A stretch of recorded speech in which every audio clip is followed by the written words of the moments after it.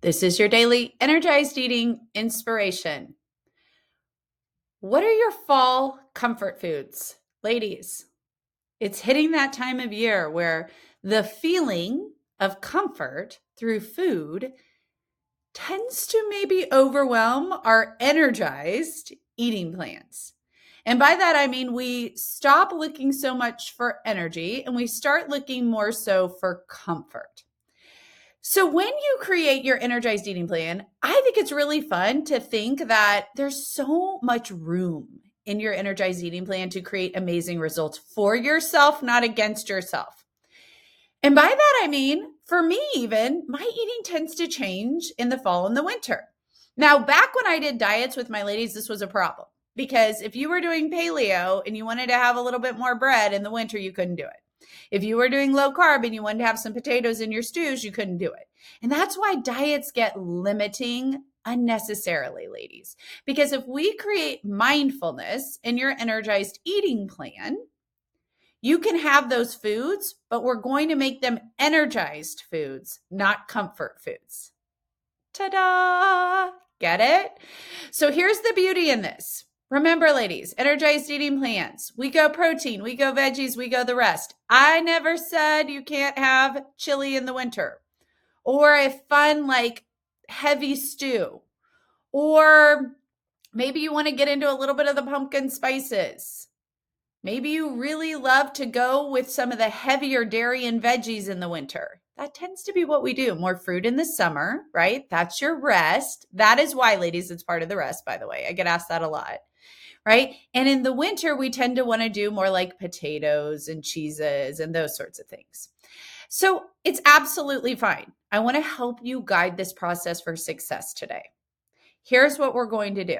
You're going to look, right? Your energized eating plan. I always share with ladies in the challenge. If you haven't done my 5-day challenge, get in there. The wait list has started for my next challenge, ladies. You'll create your energized eating plan. And a little caveat to that, you have to actually join the Facebook group. Or check your emails to get into it. So it's amazing how many people decide that they want to do it and then they maybe forget or they just don't follow through. So follow through. Join me. Give me 5 days. I'll help you create your energized eating plan. But as we look at that in the fall, ladies, I want you to consider that can be your favorite family cookbook. In fact, in our 5-day challenge, that's how I want you to think of your energized eating plan.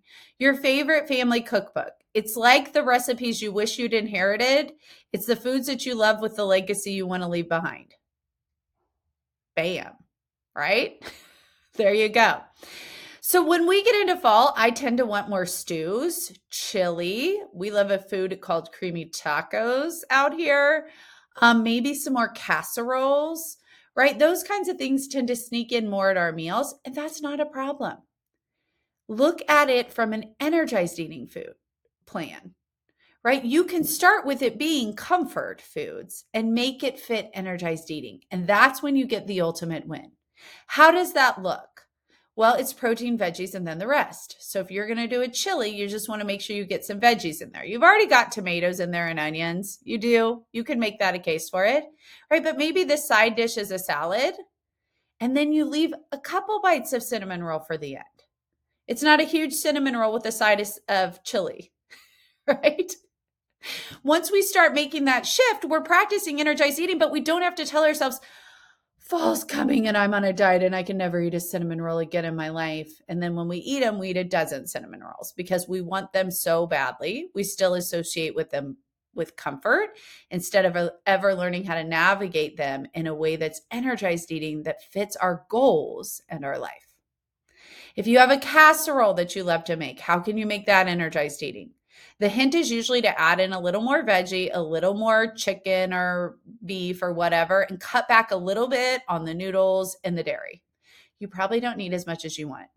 And one of my favorite tweaks to make is always to try to eliminate all the sugar that they just add on top. Look at these dishes, ladies. It's amazing. I'll do a whole different podcast on this. But where they just add in sugar, because that's the American taste bud. And likely you're not even going to recognize it being gone. So I want you to pick a few of your favorite things to eat in the fall. If you're not a cook, that's great. Look at Wendy's chili, right? Look at the recipes you tend to get. You may be going to heavier meats and things like that in the winter. It's somewhat natural. It's kind of like our natural rhythm, by the way, because back in the day, in the fall and the winter, we needed more energy to like keep our weight up. We just kind of don't need it anymore. And it's built into our culture. But most importantly, ladies, it's because you're looking at all of those foods as comfort, not energized eating. You don't even necessarily have to make huge changes in the food to make it energized eating. You just need to make little tweaks in that plan. So that's your challenge today. Look at your favorite recipes, your favorite things to eat in the fall, and ask yourself, how do I make this energized eating? Today is the day, ladies. Get on the wait list. I'll link it in the show notes for my next 5-day challenge to create your energized eating plan. And let's get going with energized eating, even with some of your old comfort foods.